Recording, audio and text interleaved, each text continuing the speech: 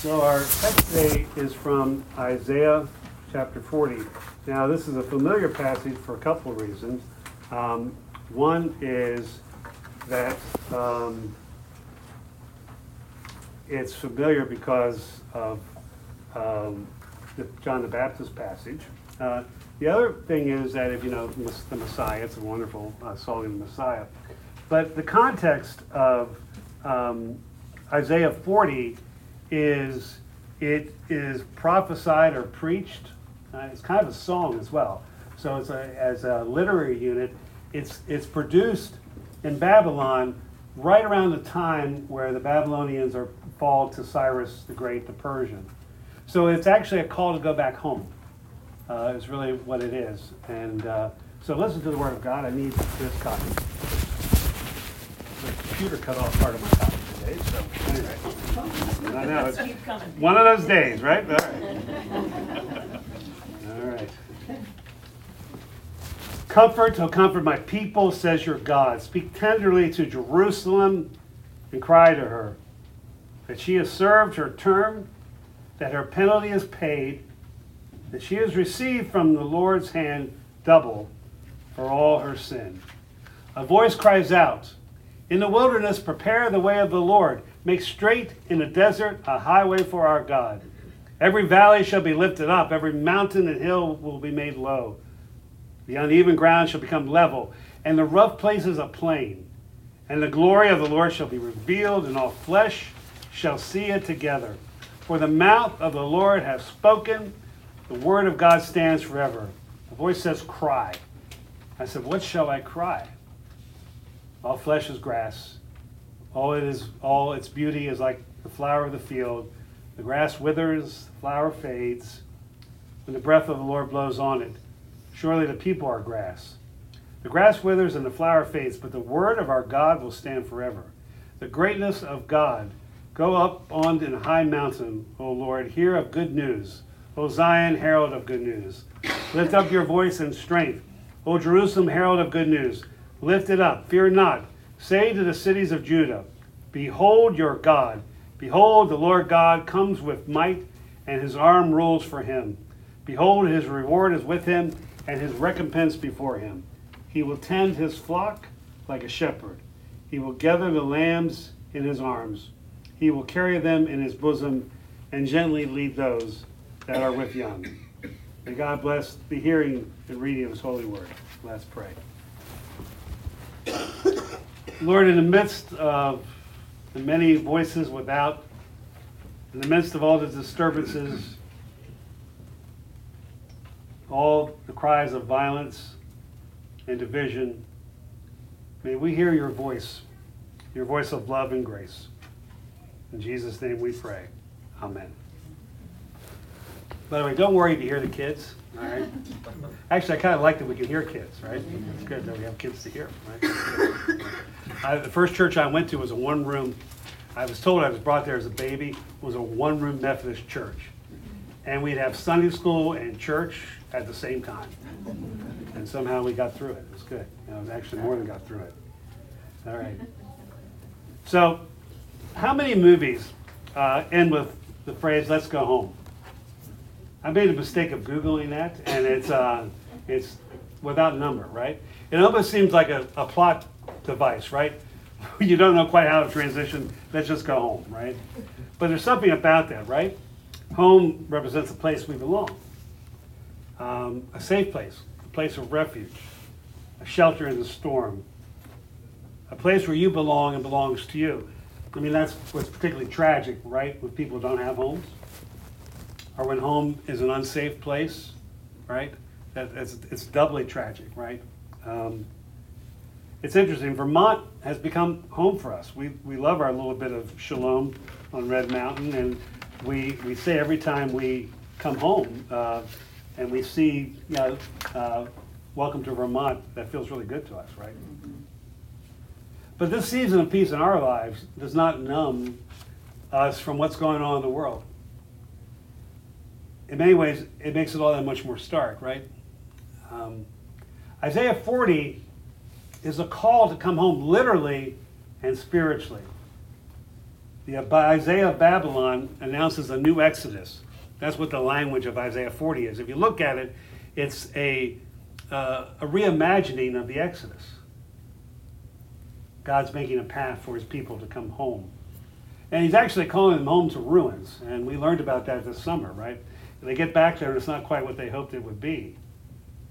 But they're called to come back and rebuild the ruins of their homeland. In Advent, it's a voice that's crying in the wilderness of our time. And it offers us a journey to a new kind of peace, right? I always find Advent to a bit of a struggle to preach. Because there's the temptation to have this kind of internalizing of the text, right? To just make it a spiritual piece. Or to kind of deny reality, right? and kick it down the road, saying, well, someday, right? But I actually think that Isaiah 40 comes to a people in the midst of a time of warfare. Isaiah 40 was preached to people who didn't know how things were going to work out.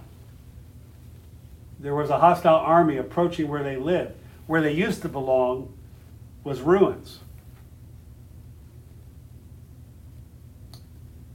Why is peace so hard to come by? Whether we're talking about inside us or in the world.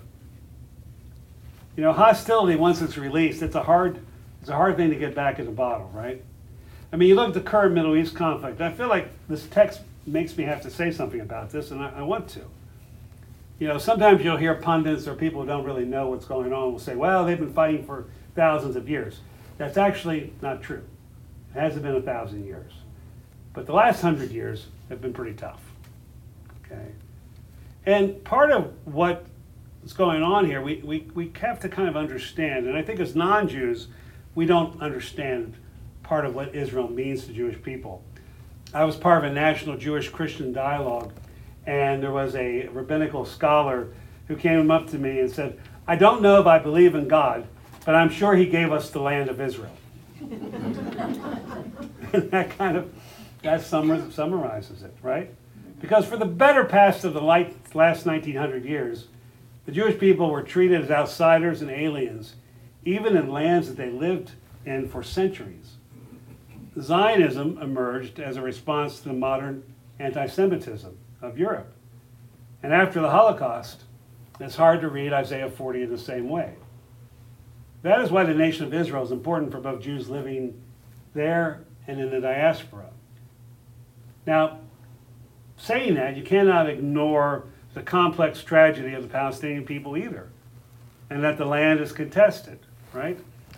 That's part of why we have to hold multiple narratives together at the same time, right? Understanding the complexities of how we get into these positions, whether we're talking about the Middle East or the current division in America or the context of our personal lives, is even harder. I knew a church where there were two brothers, and they would never talk to each other at church. They sat on opposite ends of the congregation. And my friend was the pastor there. So finally he said, what's wrong? What happened? Neither of them could remember why they weren't speaking anymore. Okay? But that actually speaks to how things happen, right? We don't turn around and all of a sudden say, I don't like that person anymore, right? It's kind of a gradual thing. And no normal person wants to live in discord. If you have a boss or a neighbor who likes chaos, God bless you, right? All right? But most people don't want to live that way. But then why is the history of humans as a collective and individually anything but a story of concordia and shalom? How many times have we watched someone choose the disruptive path again and again? How many times have you tried, and I tried, how many times have we tried to find our peace in career, recreation, material good, our family, food and drink, nature, relationships, etc.? And yet, we're still leaky vessels, right? Nothing quite solves that. So as Christians, we need to read these texts at another layer.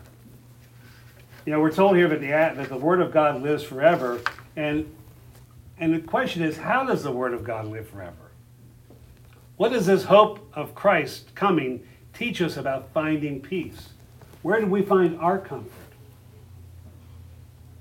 Ideally, peace is something that is occurring both within our soul, regardless of what's happening around us, right? We hope for peace and comfort outside of us. I had a friend every year, what she asked for Christmas was peace and quiet. She never got that gift. All right? So how do we cultivate a peace within while working for a peace without? Thomas Merton, who actually I think today is the anniversary of his death, his tragic death. If you yourself are at peace, he said, then there is at least some peace in the world. Something. If you're at peace, then there is a territory of peace. I don't know, again, what you're thinking about when you're passing the peace every Sunday. Okay? And it's great to interact. It's nice today you didn't have so far to walk. Right? You didn't have to be jumping pews or anything like that. But everybody was closer. Yeah, that's right. But what that's meant to do is really to share the peace of Christ. In other words, you have received the mercy of God, and that mercy is to be shared. Religion can be personal, but it's never supposed to be private. It's to be shared. And that peace is this gift that we have. The inner peace that we have is ultimately found in God alone. Comfort, comfort my people, says your God. Speak tenderly to Jerusalem and cry to her that her warfare is ended. What's the warfare there? They're not fighting anybody. They are dispossessed people. They're living in exile. What's the warfare that's going on that's to be ended? The next line. Your iniquity is pardoned. The warfare inside. The guilt, the shame, the regret, the anger. All human strife, I think, is ultimately a God problem. Whether it's inside ourselves or between others, right? Because at some point, if you're fighting with someone else, you have decided that your cause or your right is greater than theirs. And sometimes that has to happen. It happens a lot more than it needs to happen, to be honest with you. And the same thing happens within ourselves, right? I love our passage from Ephesians that Greg read. Right before the passage he read, Paul says that the God who is rich in mercy, out of his great love of which he loved us, even when we were dead in our trespasses, has made us alive with Christ. By grace you have been saved. The mercy of God. And then it goes on to talk about how Christ has become our peace. In a very real sense, we can look at the cross as all the anger, all the hate, all the animosity, all your hurt, all your disappointments, all the times that rage was against you, all the times you raged against others, all that is in the broken body of Christ. He is broken that we may be healed. He is divided that humanity can come together. He is our peace. He came to proclaim peace to you who are far off and peace to those who are near. For Paul, he's talking about he came to proclaim peace to Jews and to you Gentiles, which is who we are. Now, there are many intermediate steps, okay? If you have a lot of turmoil within yourselves, it's not magic, right? Okay? The prayer of confession doesn't make it all better, right? But it begins to make it better. And in the end, it's the grace of God that heals us. The grace comes in the healing of our hurts and the wounds by the tender mercy of God. And sometimes grace comes in the severe mercy of finding the peace to go on in the midst of our darkest moments. I think that's something that we have to remember, because peace is something that we can find even in the midst of our worst days, in the midst of the most unspeakable disasters. Danielle Chapman is a poet. She has a new memoir out. Her husband is Christian Wyman, who is a fascinating poet as well. But in her new memoir, it's called Holler, a Poet Among Patriots. Danielle Chapman recounts how her mother's repeated lament from a tragedy was the first poem she ever heard. Danielle was about 3 years old, and her parents were in Guam scuba diving. Okay, and she was on the beach with a babysitter. And while they were scuba diving, there was an underground earthquake somewhere far away. And the undertow took away her father. And so one of her earliest primal memories is her mother coming to shore alone. And her mother said this: "The Baptist hymns from childhood came back to me," her mother said, "over and over again. I felt your father's hand slip out of my grip and knew he was gone. I thought I wanted to die too, but then the hymns came back to me, filled my limbs with light, and made me tread again. God told me I have to live to take care of you." I mean, sometimes the peace of Christ is a severe mercy, right? And having inner peace doesn't mean we close our eyes to the horrific things that are going on in this world. I think that sometimes when we have inner peace, we're able to hold nuances, right? A little bit better. We're able to see all people are God's children. If we have peace within, we're less likely to take partisan sides, right? But being a peacemaker means that you hold the pain of the world because Christ told you. And getting back to this idea of home, right? I mean, we never have anything in this world that lasts, right? There's nothing in this world that lasts. Nothing external. And it's important that we find our home and our peace in God, so that we can move freely through this world, that we're available to love those we need to love, forgive those we need to forgive, starting with ourselves, and be agents of peace regardless of who we encounter.